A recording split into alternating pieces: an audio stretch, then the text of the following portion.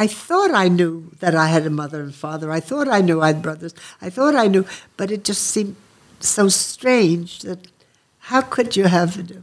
Now I know for sure. Welcome back to the Koran Podcast. As regular listeners will know, this season 4, we are asking just one question to our guests. Can you teach us the whole Torah standing on one leg, al regal achat? This week, we were profoundly honoured to be invited into the home of Holocaust survivor Rena Quint, whose story, as she says, is quite different to most other survivors and is really, really inspirational. You'll hear as well that Aryeh and I remain silent for most of this episode as we did just sit in awe listening to her. And so for this special Yom HaShoah episode of the Koran Podcast, Al Regel Achat, here is Rena Quint. Shalom from Jerusalem and welcome to another episode of the Koran Podcast. We are honoured to be joined to be joining Rena Quint here in her home. Rena, thank you so much for having us. Thank you for coming. As we're speaking to all of our guests this season of Al Regal Achat, and we're asking them to teach us the Torah standing on one leg. In our discussion today, and we've already had a chance in our conversation before we started recording to hear about the many, many different groups and places you're going and people you're speaking to. What's the one message, what's the one Torah that you always try to include to leave the people you speak with? And can you teach us that message today? I'm the only survivor of my family, and I was between the ages of 3.5 and 9.5, which meant that I was really not able to take care of myself. Every time my mother was killed, another woman became my mother. And when she was killed, another and another. And I think the message is that people have to help each other. I had help all along. I don't even know most of the people. I don't remember my mother, just the last women who adopted me in America. But I know that each one of those played a role. And I think we have to remember that we have to help others. We have to love as much as we can and pray that we have peace as much as we can and make sure that Israel is safe and free and that any Jew who wants to come here should be able to do so. We have to be the people they never had a chance to be. And I think that if I speak to younger people who are on the verge of marriage or thinking about it, there's a lot of assimilation and intermarriage in the world today. And in the United States, besides having all this intermarriage, people know nothing about the Holocaust. And I think we have to remember what happened in the past and make sure that it doesn't repeat itself. And if Jewish men and women could marry other Jewish men and women and bring in Jewish children into this world, we can never bring back the others or repopulate them, but at least we can go on. And by assimilating and intermarrying, I think we're giving Hitler a posthumous gift. So we'd struggle to disagree, of course, with that message, but I think to fully understand where you're coming from, I think we need to ask the question of, can you tell us your story? Of course. How you came to be where you are today? Okay. My story is different from most survivors' stories. It's different because 1.5 million Jewish children were killed, and I remained alive between the ages of 3.5 and 9.5. The only survivor of my entire family. Impossible. And things that I tell you, I have a lot of differences, but I have proof of everything that I'm saying now. I didn't always. Until 1989, I didn't even know when I was born. 1989, I went back to Poland. I found my birth certificate. I found my brother's birth certificates. I found my parents' marriage license. Not only did I find out who they were and they were married, but they were married by Rabbi Meir Shapiro, who left Pietrkov, the city that I was born in, to go to Beit Chachmei Lublin, and he's the one who started Daf Yomi. If he married my parents, they were probably religious Jews attending his synagogue, because otherwise, why would he have just married them? So I feel good that I'm carrying on in that way. My story is different because most children who did survive did so by being in Christian homes, in monasteries, and hiding in the woods. That wasn't me. I was in a ghetto, the first ghetto, Pietrkov. I was in a slave labor factory. I was in various concentration camps. I was in Bergen-Belsen. Then I was taken to Sweden into displaced persons camp. From there to America. And then I was adopted in America. And at the age of 10, I had a wonderful life. I wrote a book called A Daughter of Many Mothers. I had 6 mothers. I don't remember them. Written by Barbara Sofer and myself. And it says, Her Horrific Childhood and Wonderful Life. And that's what it was. It was a terrible, terrible childhood until the age of 10. But after the age of 10, everything was wonderful. My story is different because when you lose your mother and your father and your brothers and aunts and cousins and you have nobody, that wasn't me. My adopted parents gave me mother and father, grandparents. My children had grandparents, which is unusual for Holocaust survivors. And they gave me everything that a lucky child, American child, would have. And then my story is different because there's a wonderful ending. I married a wonderful, wonderful man whom I was married to for 60 years. And we had 4 children, 22 children. And as of 2 weeks ago, we have 44 great-grandchildren. Amazing. Good on her. So our children are doing their share, and we're very, very happy. My story, in 1989, we had made Aliyah, and I started volunteering in Yad Vashem. And I became a docent there, and I guided in the Art Museum and in the Historical Museum. And they had a trip to Poland. I had never been back to Poland, and I was terrified of going back. But my husband encouraged me. He said, we have to go, and he promised to do everything to help me.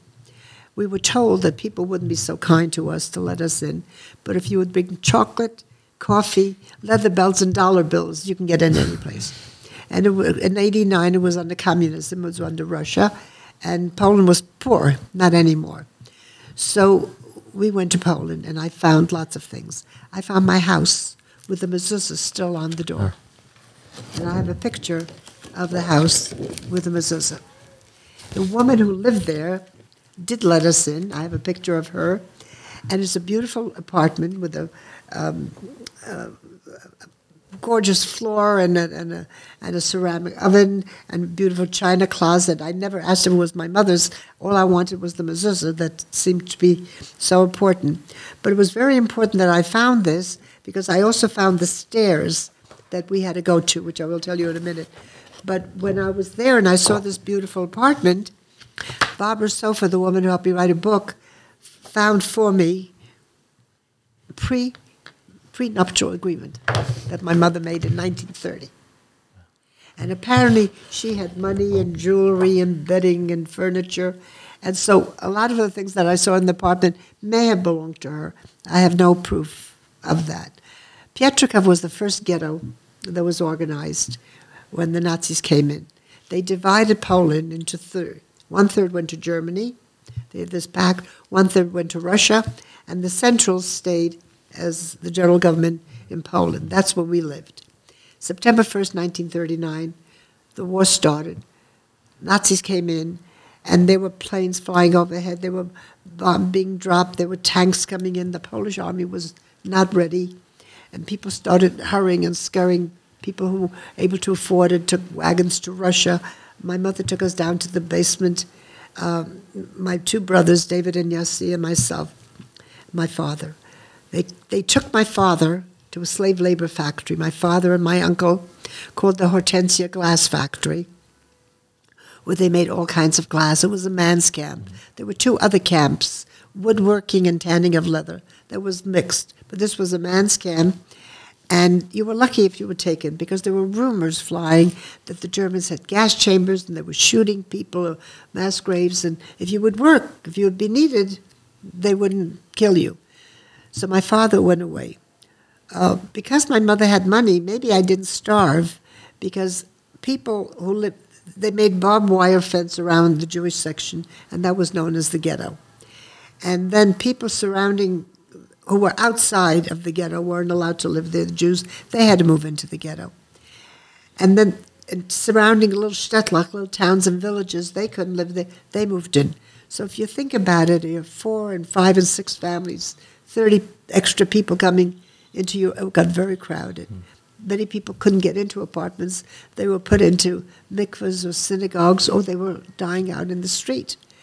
And one night, middle of the night, they came pounding at the door, yelling, "Rouse, rouse, Shrel! You have 10 minutes to pack up whatever you need and run down these terrible stairs." The stairs still there. And when I walked there, I said, it was impossible that I could have done that. What would you take if you had 10 minutes? I'm asking you, but as a podcast, you can't answer. But I think you should take ID so that you know who you are in case you have to leave. You should take food. You don't know where it's going to come. You should take warm clothing or blankets. Maybe you should take the baby. You know, if you're carrying that, maybe you can't carry the other things. Or the old grandmother like me who needs help going down. Very difficult in 10 minutes to make up what you take. And we took what we had, and we ran down the stairs. People fell. Other people fell on top of them. It was pandemonium. Until we got to this big square called Platz Trybunalski. All of the cities in Poland. Have you been to Poland? Yeah. So they all have big squares. Yeah. And this square, they rounded up 2,000 Jews from the ghetto. That was in the ghetto. And they took us to the synagogue where Rabbi Lau, who is the grandfather of the present Rabbi Lau. Right. So his son was the previous chief rabbi of Israel, yeah. And now David Lau is the rabbi. This was his synagogue, and I have pictures showing you the Magen David, the Jewish star, and the pictures of the synagogue. It was a beautiful building. Have you been there? Yeah. When you go upstairs to the libraries, yes, at the back. Okay, so you may have seen that back door. Yeah. That back door is very important, very, very important to me. Inside the synagogue, you can see with the picture of the Aron Kodesh, the Ark, and you can see bullet holes in it. So they were shooting. 2,000 people couldn't get into the building. As many as they could, they pushed in. My mother and brothers and I were one of them. People who couldn't get in were taken out to the Rackham Forest. You probably went to see there. They have a mass grave. They dug ditches, and then they were shot into the graves they'd made for themselves. We're in this synagogue, and there's shooting going on, and there's beating going on, and they threw out the Sefer Torah and the Chumashim and the Sidurim, and they, I don't know how it happened. In the back of that synagogue that you saw, now it's a library. There are no Jews left there, so there's no reason for a synagogue. So it's a lovely library, and if you ask the librarian to open the curtains, you can see the bullet holes. Behind that door there was a man. I don't know exactly who he was. I called him uncle. Maybe he was an uncle or was a polite way. My name was Fredja at the time. Fredja or Fredel in Yiddish. And he beckoned to me and he said, "Run, run." I must have been very stupid. You don't run when the bullets go flying, right? I must have been very naive. He said, "Run." I was holding on to my mother, I'm sure. I can't tell you this, I have no proof of this, but that's what a 6-year-old child would be doing. And my two brothers, who were 8 and 9 and a half, maybe my mother pushed me, maybe God pushed me. The man told me to run, and I ran. They easily could have shot me. They easily could have bopped me over the head and pushed me back. Maybe they didn't see me because there was such pandemonium, and there was such crowdedness, and this little kid running. Well, how far would this kid run? Anyway, miraculously, I ran out. That was the last time I saw my mother and my brothers. All those people were put onto those cattle cars and taken to Treblinka. Treblinka is one of the extermination camps. And when they got there, they had to get undressed. Their hair was shorn. They heard screaming in a room, a chamber, which was a gas chamber. And when the screaming stopped, they had other people pull out the dead bodies and the rest of them. I was not there. This is what I heard and read of other people who knew more about it than I do. If you go to Treblinka now, there are 17,000 stones to remember the 860,000 people who were murdered there. half of Pietrków and half of Warsaw. And the big stones have the name. And I have a picture of me with one of the March of the Living that I had gone to there. I never saw my mother, my brothers, or any of those people. But this man took me to my father, who was working in a glass factory. My father hugged me and kissed me and was glad to see me, but what was he going to do with me? It's a man's factory. I'm a 6-year-old girl. The men tried to hide me, to put me behind a bunker, behind a stove, behind them, whatever. But one day my father said, we have to have a talk. From now on, you're not a girl anymore, and your name isn't Fredja. You have to remember you're a boy, your name is Froyam, and you're 10 years old. Boys over the age of 10 could work. Under the age of 10, and girls were worthless. Say it. My name is Froyam, I'm 10 years old. I'm a boy, my name is Froyam, I'm 10 years old. My name is Froyam, I'm 10 years old. Say it, say it, say it, so you'll remember it. God was with me and I remembered it. Or I don't know how, but I worked there. There were big German Shepherd dogs all the time, and people had to work, and it's very hot, and it was a terrible place, but it was a place to stay alive. But it didn't last. Even with the German Shepherd dogs and all that, the Allies were getting closer, the end of 1944. And Germany decided to hide what they had been doing. There were 6 extermination camps, Auschwitz, Majdanek, Sobibor, Chelmno, Belzec, and Treblinka, all in Poland. Why? Well, first of all, out of the 6 million, 3.25 million Jews lived in Poland, so they wanted to get rid of them. All the train tracks led into the camps, and the Polish people at that time, today they're talking about a new Polish law, but at that time, they didn't mind seeing full trains of people coming in and empty trains leaving. And full trains coming in, didn't anybody ask where do they work, where do they live, where do they shop, where do they do anything? Nobody asked, nobody cared. So the Germans had a good place.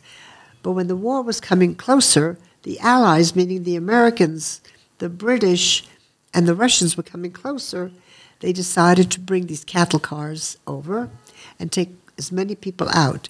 Many of the death marches where people walked in the snow, they were called death marches because many of the people died on those death marches, and we didn't have shoes, and we didn't have proper clothing. Anyway, I went with my father and my uncle, put into one of these cattle cars. 80 to 100 people would be placed in a car, and sometimes it could take 2 or 3 days for those cattle cars to reach places like Majdanek and Auschwitz and Treblinka. Sometimes there was less time. But people went crazy in those cars. People fainted, people vomited, people died. It was very cold. There was nothing to eat, nothing to drink, and no toilet. So you can imagine the stench and the horror. Finally, we crossed from Germany to Poland, and the doors were flung open, and we jumped down into the snow. We used the snow to eat it because we were so hungry, and we used the snow to drink it. And there was light from the heavens because in the cars it was so black and dark. And there were people, our factory of men, Hortensia, and 2 others where they did woodworking and tanning. They had men and women. And everybody got off there. And while we were getting used to this new scene, Germans on motorcycles, one sitting and one on a side. They don't have them nowadays, but they came. They were dressed beautifully. We were filthy and disgusting and smelly. And with loudspeakers, they made an announcement, you're being taken to camps. Men on one side, women on the other. My father realized that when you get into a camp, the first thing you have to do is get undressed to go into the showers. If I would get undressed, they would see I'm not one of the men or one of the boys, and they would kill me and kill him and anybody who tried to help me. He gave me a picture of my family, my mother, father, my 2 brothers, and me. Look at the pictures. The war is going to be over. Everybody knows the Allies are coming. I promise to meet you in Pietrków. we will meet again in our home in Pietrograd. He promised. Fathers supposed to keep their promises. My father didn't. I never saw him again. I did find a train schedule with his name and his brother's name, and because they were L and the Laus also L, we were Liechtenstein and they were Lau, it's on the same page. So I have proof with their numbers that they were taken to Buchenwald. But the women were going to go to Bergen-Belsen. I mean, I didn't know the names at that time. I've learned this since then. I really don't even remember. I didn't know how to read or write. I was 3.5 when the war started. But I also found a card that he had when he entered Buchenwald. So I know but I don't know what happened to him afterwards, whether how he died or how he met his death. Died seems like such an easy word. But I found this, but that was the last that I found. He met this teacher and he asked her whether she would keep an eye on me. And as I said, he promised to meet me. I don't know her name, but she said, come, my name is Fredja again, I'm a girl. We will walk together, like mother and daughter. And we did. And we walked in the snow. While we were walking, if somebody sat down, they were shot. If somebody fell, they were shot. So as you went along, there were bodies and blood and bodies and blood. And there was snow. It seems to me it always snowed, but it's not true. I've been to Poland many times. And this time of the year, there's spring and there are flowers and there's fruit and it's spring and summer. But I never remember it being warm. I just remember the snow and dirty snow. We were high up, and down in the ravine, there were 2 men lying in the valley with their pants down. I had no idea what was happening, but the women were all talking about it. And afterwards, I realized what had happened. I didn't know. As I said, I was too young to know anything. But if men were running away or pretending to be Christians, if they were caught and they were told to take their pants down, if they were circumcised, it was a real giveaway. I think it was easier for women in different ways. Certainly easier for me to have women because women tended to make a family and take care of each other more than men did. When we came to Bergen-Belsen, we had to, just as my father predicted, we had to get undressed and leave everything on the side, on piles. I was holding on to my pictures. My father said it was important. It was a picture of my mother, father, and brothers and me. One of the men thought maybe I had a diamond or money or something in my hand, pried up my hand. Must have been very disappointed because it was just a picture. Tore it up and threw it away. For him, it was garbage. For me, if you look at my house, I've got pictures all over. Do you see my photos there? Yeah. But they're all after the age of 10. I don't have anything from before. When we went into the showers, I left my pictures and everything there. This woman stole a black coat from one of the piles that people left. I don't know what happened to the woman. I don't know if I have a coat, but she kept that around me, the 2 of us, to keep warm. And every 5 or 6 women would get a blanket to cover themselves in the bunkers that you had, bunks. But by the time we got them, they were all broken because it was late in the war already. By 1945, the beginning of 45, Majdanek and Auschwitz were liberated. Bergen-Belsen wasn't liberated till April. You know how many months later that was? And how many people died during those months in the cold and the snow. Every 5 women covered themselves. And when we got in, we slept on the stone floor with lice and fleas and rats running around. And every day, hundreds of people died. And the women would take their blanket, put a body into the blanket, and throw the body out someplace on the vast expanse of the Bergen-Belsen. Now when you go there, I've been back there, their mounds, it looks like a tell of mass graves. Every day, people died. And people were sick, and it was just one after another. And I don't know how I found myself being outside of the barracks, whether I went on my own. Apparently I had typhus and diphtheria. And I don't know that I didn't know it at the time, but we found my medical record from Sweden, and I'll show it to you, where I had typhus and diphtheria. And everything is spinning and going, but I found myself lying outside with half-dead people, and everybody was just dying. And there was no water the last 3 days of Bergen-Belsen. They claimed that the Allies were bombing, and they broke the water pipes. When the British came in, they were able to fix the water pipes. There was no food. Anyway, I was lying there, and something happened that day that never happened before. Everybody was just dying, but people started walking faster than they've ever walked, and they started shouting and saying things, and they never was so. What had happened was soldiers came in, wearing different uniforms, speaking a different language, and with loudspeakers, megaphones, they made an announcement: "We are the British Army. We have come to free you. You're free. You can go whatever you want. We brought you food. We brought you medicine. You can go. You can go." Where do I want to go? I can't move because I'm very sick. The mother I had disappeared. They always disappeared. I didn't have a new one yet, and I didn't know what to do. The British had a hard time. The first thing they had to do was bury people. They buried 10,000 bodies close by. They tried to feed people, and 14,000 people died after the war in Bergen-Belsen. 2,000 kids, they ate the wrong food. Your stomach shrinks like that. Then they even got Germans from surrounding little towns there to help bury all these bodies.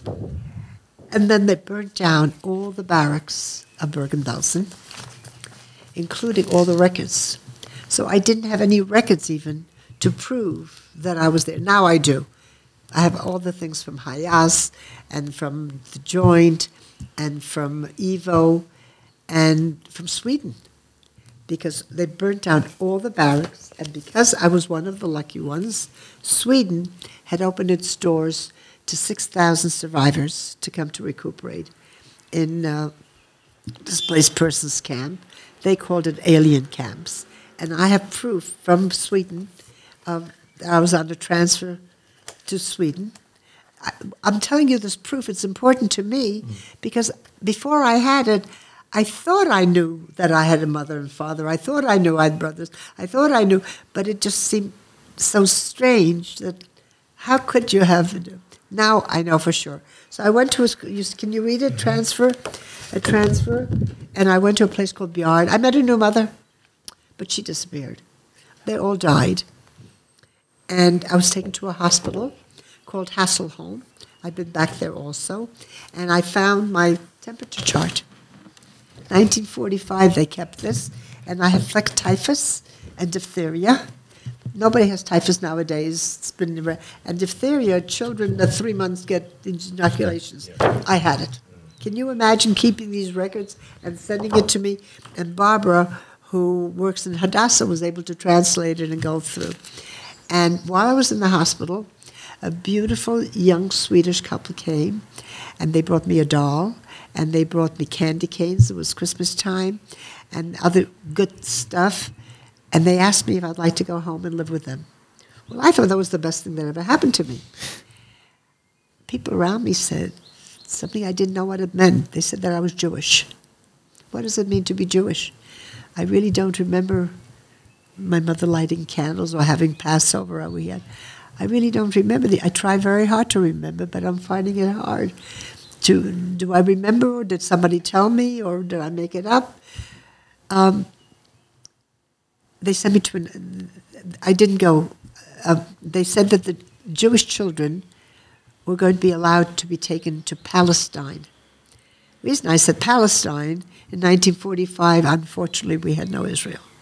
Just think if Israel had been born in 1938 instead of 1948. Just think if the countries of the world had opened their doors. Nobody wanted us. Just think if we had any friends in the world. We had no friends. Nobody. The St. Louis went from place to place, couldn't get in other places. But now the British government was going to allow 6,000, no, that was a year. They were going to allow children to come to Palestine. Many people came to Palestine, were sent to Cyprus and Athlete, but at least they were going to go to Palestine. And thank God now Palestine is called Israel. I didn't want to go with the Christian couple because they said that my mother and father and brothers were all in Palestine. I would meet them. I didn't know they were dead at the time. Excuse me. So I went to a different camp called Tinsgrid. I met another mother. I'm always lucky to meet people. People always help me. Her name was Anna. Excuse me. Anna had a son and a daughter. Her son was older. Her daughter was 9.5. Her name was Fanny. She was born in Germany, February 15, 1936. While we were in Sweden, no, I'm sorry. Yes, we are in Sweden now, and I met Anna. Anna's daughter, Fanny, died. Her death was my luck. Her brother had been in the United States, and he sent her tickets and affidavits and all the papers she needed. Somebody had to sponsor you, and he sponsored 3 people, Anna, Sigmund, and Fanny. Fanny died. Anna asked me if I want to be her daughter and go with her to America. Everybody said how lucky I was to go to America, and from America I could always go to Palestine to meet my parents and my brothers. I got her name. So now my name is Fanny. I got her birthday. I didn't have one, and she was dead. She didn't need that one. And I became Fanny. And it was normal for me because I thought that you keep on getting new names and new mothers. Doesn't everybody get new names and new mothers? That's the life that I knew. I have a picture of me somebody found after I got better from the hospital. And we came on a ship. We saw the Statue of Liberty and the big houses. I thought I'd live in one of those big houses like the Empire State because they said everybody lives in big houses. Listen, I had never been to a city. I didn't know anything. I was really, really, I can't even think of anybody else. Like when the Ethiopians came and we helped them, they were far behind many things. But I think I was completely out of it. Anyway, we came to Ellis Island, and Anna's film picked us up. They took us to Lyndhurst, Long Island, which is a little town in Long Island, New York. And we got an apartment, and all the children started teaching me, say man, say woman, say cup, say water. I was the only child there as a survivor, and I didn't speak any English, and they really tried to help me, and it was fun for them. A man gave me a carriage and a doll. Don't remember ever having one before. And in the summertime, we went up to the Catskill Mountains where people used to go, and there were little rooming houses and children went to day camp. And I went to day camp. My English was getting better every day. And I learned to go swimming, and I learned to pick blueberries and ride a bicycle and play with I started becoming an American kid. Nobody ever talked about the past. Nobody asked me anything. I didn't want to tell them anything. We just kept on living. Life started being wonderful. But one day, Anna disappeared, my new mother. And it wasn't so bad because I had a bed. Nobody was being shot. I had food. I was going to day camp. But a few days later, her family came back, looking very sad and glum. And they said, Fanny, that was my name, pack up your things. We have to go back.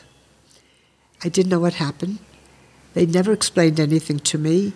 They took me to a cemetery in Farmingdale, New York. And there was a lot of grass and graves. There was an open grave, a hole. There was a casket near it. I had no idea what was happening.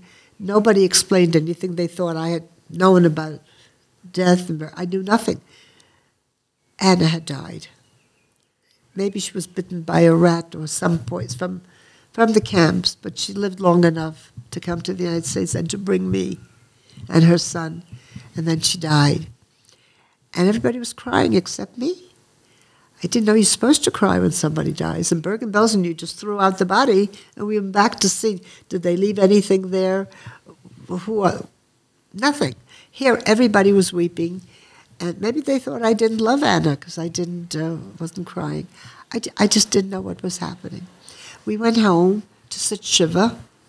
Jewish people sit 7 days a morning.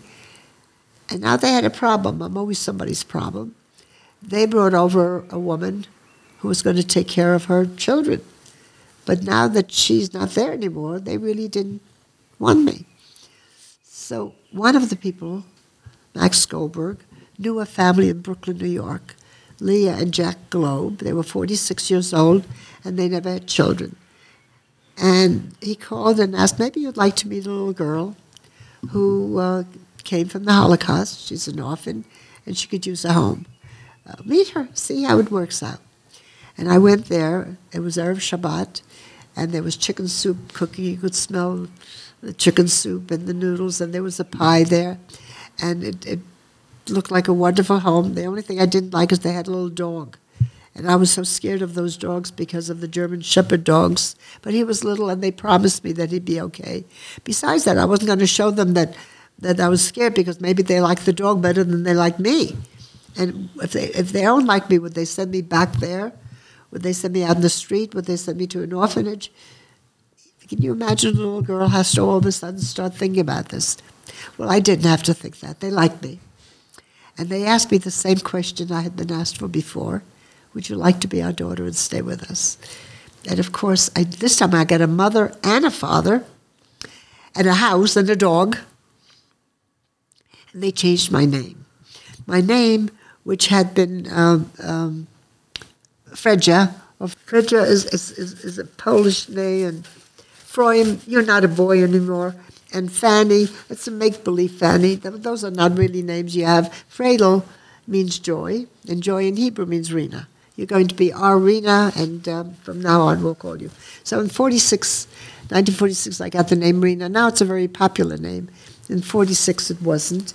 And they really gave me very good education and music lessons, and we went traveling, and I had friends. And when I started dating,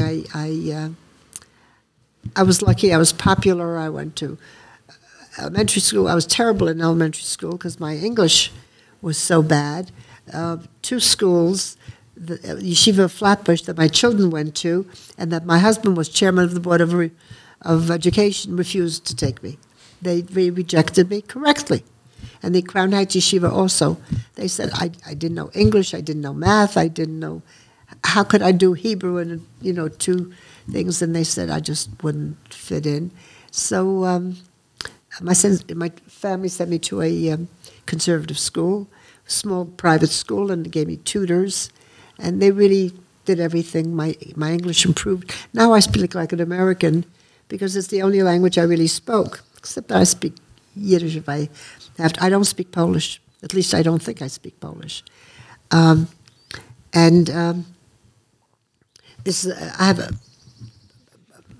father was the only father I know. Matter of fact, we just said Yisker a few days ago, and people ask me, who do you say Yisker for? So I used to say for 2 mothers, the one who gave birth to me and the one who raised me. I don't know the others, but there's a place for people you don't know, so I include them. And for my 2 fathers and my 2 brothers. In 1981, I got married. We had a wonderful, wonderful life. My husband wrote me notes every single day. He was a lawyer and a rabbi, and I have notes around my house. And he said that when he gets up in the morning, we just found a video that Steven Spielberg did 25 years ago. He said when he gets up in the morning, he says Modani, thanking God for giving me, and then he says, and thank you for Rena, for saving Rena, and I thank Rena for marrying me. And every day he wrote me a note, encouraging me, and he really was a wonderful, wonderful man. In 1981, there was a gathering of Holocaust survivors here in Israel, and my family said, you put your head in your sand, you make believe nothing happened. Maybe somebody survived. So we came. We went to Binyan Nehoma. We put up all kinds of stands. We went to the hotels. There weren't that many around there, but we went to them to put up to find out. Nobody ever heard of my family, and I didn't know anybody. So we wrote to a place called Arlson, which is an international tracing bureau. And they gave me a lot of information. They gave me my name, my parents' name, the house that I lived in, the address, that I was in the different ghetto camps, I was liberated from Bergen-Belsen, all the things that I told you now, I have proof. Real proof, which is very important to me. And so Arlson is a very good place to look to. In '84, we made Aliyah. And this past summer, I don't know how this happened, but Yad Vashem chose me to meet President Biden. Yep. Did you see those pictures of me? Yeah. Yeah, and a few days ago, last week, there was a new book that came out, Book of Names, and President Herzog was there. So I'm lucky enough to meet all these different people as an American Israeli, which is very funny, because when I met Biden, I brought my citizenship papers. I never showed it to him. And we had a 15-minute conversation about everything else, like friends. It was really incredible. But I wanted to show him that, and to thank him for letting the United States let me in, and I became a citizen. And I think it's very important when I'm asked to speak. In this time of the year, I'm asked often, because there are many people who just don't believe it happened. I think there was a survey by CNN that says 62% of the millennials and the Gen Z, they don't know. They can't mention the camp. I was invited to South Africa, and I was in a wheelchair, and the people pushing me said, "Oh, did you come to go to a safari?" And I said, "No, I came to speak about the Holocaust." And they said, "Who was he?" And then I said, "Have you heard of Hitler?" And people don't know. So there aren't that many survivors who are willing and who are able to speak about the Holocaust. And survivors are dying out. I'm one of the youngest. It happened 80 years ago, and anybody who was in their 20s would be 100 and above. So I think I have to do as much as I can. And I think I'd like to pass the word around that we came to Israel. We love living in Israel. I am delighted to be a religious Jew. I entertain Friday nights very often, and there are groups that there's a caterer who brings them, and I speak to them about our Jewish rituals and Jewish Shabbat, and people who know nothing who are Jewish, and people who are Christian, and even some Muslims come. And it's good to share these different things. I had a bat mitzvah about 2 weeks ago, just before Passover, where the girl had a bat mitzvah. Her mother was Jewish, her father was not. The grandparents, they were there. And she said she just wanted to have a bat mitzvah and know what it's about. So if I can do anything like that and sort of share with other people the way people always help me, I feel fortunate that I live in Israel and able to do that. Wow. Okay. So first of all, thank you, Rena. Thank you so much for sharing your story with us. I'm sure Alex and I both, and also our listeners, have many, many questions we would ask you, but we're also very... Do you see the people up here? Yeah. Yes. This is President Biden. And That's Rabbi Lau. yeah. And Benny Gantz. Yeah. And Yair Lapid. And Biden. Yeah. And Blinken. President- Blinken is the first. President Right. Herzog. Herzog. Yeah, everybody was there. Devorah Lipstadt came. I'd been with her. And there's you, My President family. Biden. But one thing, Biden gave me a kiss. one thing I wanted to ask you, if you could share with our listeners that you told us a bit about before, just to really, on your story, there's lots of questions, and lots of things that conflict with each other. Huh? Yeah. What's the word? Not saying conflict. Contradict. Contradict. But in terms of, I guess, what you're doing today, you mentioned a bit about it before, but just to give our listeners a sense, you shared with us, you don't have to give specific names or places, a little sense of, it's Yom HaShoah this week, and our listeners, this is our episode that we're doing for Yom HaShoah, but what does this week look like for you? What are you up to? Where are you going? How busy is it? I am very, very busy. Tonight I'm going to a little Malay Adumim, which is outside of Jerusalem. And tomorrow I'm going to two high-techs. One of them called Cyber Art. The other one is called Intel in Ramat Gan. They're picking me up and I'm speaking to these groups, and they could be large. I have no idea how many. They don't know how many. But today I just got a call saying, listen, do you mind if we also do a Zoom and record? So it could go. Intel, I hear, is thousands of people around it. And then on Yom HaShoah, I go to a midrashah, which are girls who have come from mostly from the United States and England, and we go out to listen to the siren. The siren blows and the whole city, all the cars and everybody walking, stops and listens for a minute to the siren. And you think about it, and I've done this now many times, and I just wonder, the trees are going and the birds are going, but 6 million people lost their lives for what? And when I think of people, last week we had two young women and their mother killed, and the man who killed them, what did he gain by this? Why do we have to have wars? We have enough food, we have enough water.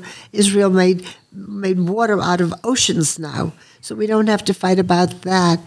And if we could just make peace, how do we make peace? And when you think about Yom HaShoah, war is bad for everyone. When you think about God created man in his image, not only did Jews die, but how many Russians and how many Germans? Everybody is in a war. Why can't we make peace? You said as you started speaking that your story is different to most other stories of survivors, and I think one of the things that your story highlights is the kindness of the people that you call your mothers. At every stage. I don't know what else to call them. Right, no, and I think it's just but I think it's a beautiful thing to call them your mothers, and that there were people who were willing to. Putting the risk aside, just at a time where they weren't experiencing kindness, to be a source of kindness, and to look after a little girl who. I think I very often think sort of like God said all these angels to me, and I don't remember my mother at all. I tried so hard to find her face, or my father and brothers. My father, I have some picture of whatever, but my mother and my brother, nothing whatsoever. Did these people take me because they were kind? Did they take me because they had no choice, or did they take me because they lost a daughter? The last one who took me from Sweden, I became her daughter because she gave me her daughter's identity, everything. I found my birthday. Now I have two. I have one in December, born in Poland, and my passport says in February I was born in Germany, because I became that child and you can't change it.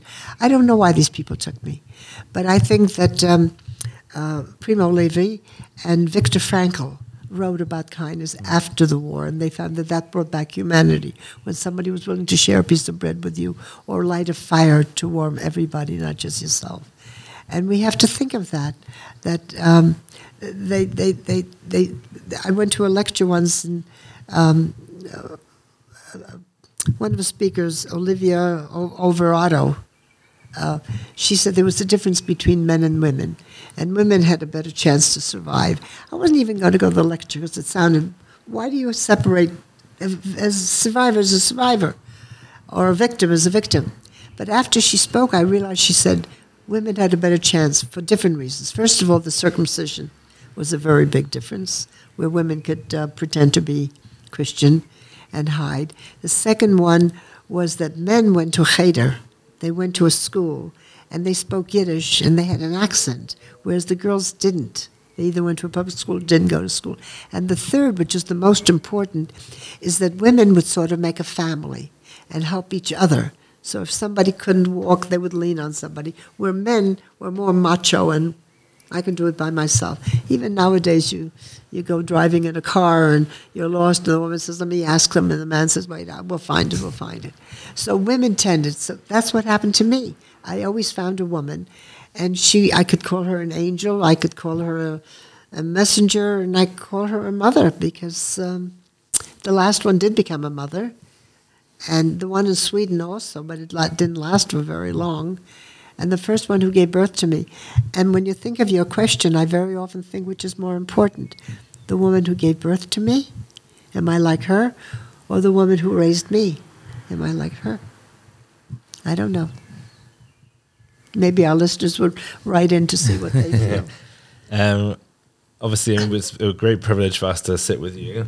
One of the things that we're thinking about, Alex and myself, let's say, as parents of children now who are young, and as they're growing up, might not necessarily have the same privilege to hear from Holocaust survivors. What do you think? And you, in your adult life, have been involved both in education, also specifically in Holocaust education. What do you think education of the Shoah looks like? What would you like it to look like in the coming 10, 20 years in the future, where we don't necessarily have the same privilege to be able to sit with survivors and hear their stories firsthand? Well, Yad Vashem is now doing a lot of filming. If you go into YouTube, I think I'm there like 7 or 8 times. The last one, I'm speaking all German. I don't speak a word of German. But as I'm speaking, they translate it, and they have very, very good pictures of Pietrikov and of Bergen-Belsen. So Yad Vashem realizes that they won't be able to have live witnesses. But as long as they are, I had a group of Germans. A lot of Germans are coming now to find out. They also want to know, how could my grandfather, who was such a gentle, nice man, have killed people? And he won't talk about it, and we discuss these different things. So how do I look for it? I think, first of all, we have to tell them the history. We have to tell them a place like Poland. It's called Poland because people thought, here we can live. And for a while, and now all these things that are going on, we found out that we had no friends. And Israel has to be very, very strong. But going back to the education, I think we have to learn the history. And we have to learn not to repeat it. We have to learn that Israel must be strong. We have to keep our religion to go through. I think we have to show what happened in the ghettos, what happened in the camps, even people who were not people. Could people believe in God or not? It's a question that could be, depending on where you come from and how to say it. What would you do in a certain situation? I would ask the children. Why did these people become my mothers? Would you share bread with somebody? And I think now, when we hear so much bullying going on, and we hear so much anti-Semitism going on, it's frightening, because it could happen again. And we think of what's happening in different worlds, particularly in Afghanistan and Iran. They've got their own Shoah. They've got their own Holocaust. How do we prevent it?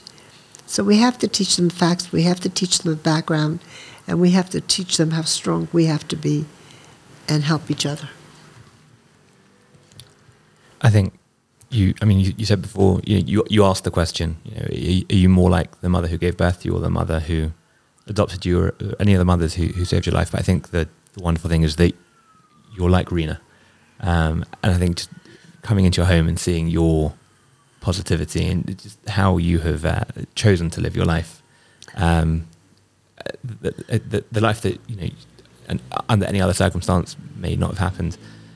Ari and I are incredibly grateful and humbled to have been welcomed into your home and to hear your story and to be able to record it and play it to our many thousands of listeners. And so thank you so much for giving you. I want to tell you, a few weeks ago, I was asked by a very good speaker in Yad Vashem. She talks about the Holocaust. I used to be on Zoom during Corona with China, Macau, and Taiwan, and Philippines and all that, and she gave the lectures, and then David Deutsch did a virtual tour, and then I spoke. And this very good speaker asked me to come and speak in her son's school, where the children are, what is it called? Not disabled. They haven't. Nowadays you call it a different name. Learning difficulty. Learning disabled. Okay, learning disabled. School is called Niruim, I think. And near the Mefletzet, what the thing is? In Kiryat Yovel. And I said, how am I going to speak to? These are like 16, 18. They're They're adults, but their minds are very young. And she says, you'll know what to say. And she wouldn't tell me what to say. I really didn't know, but I came in and I saw them. I said, did anybody have 6 mothers? And they started to laugh. I said, it does sound laughable, but I really had 6 mothers. And could you have been born in Tevet or in Shvat at the same time? They laughed. They understood what I was saying, but it was funny. And I said, I have that. I have 2 birthdays. And I was asking them questions like that, and then I just gave the answers to what they did. And they said I should speak about 20 minutes. I spoke about over an hour. I didn't speak. They kept on asking questions, and we go.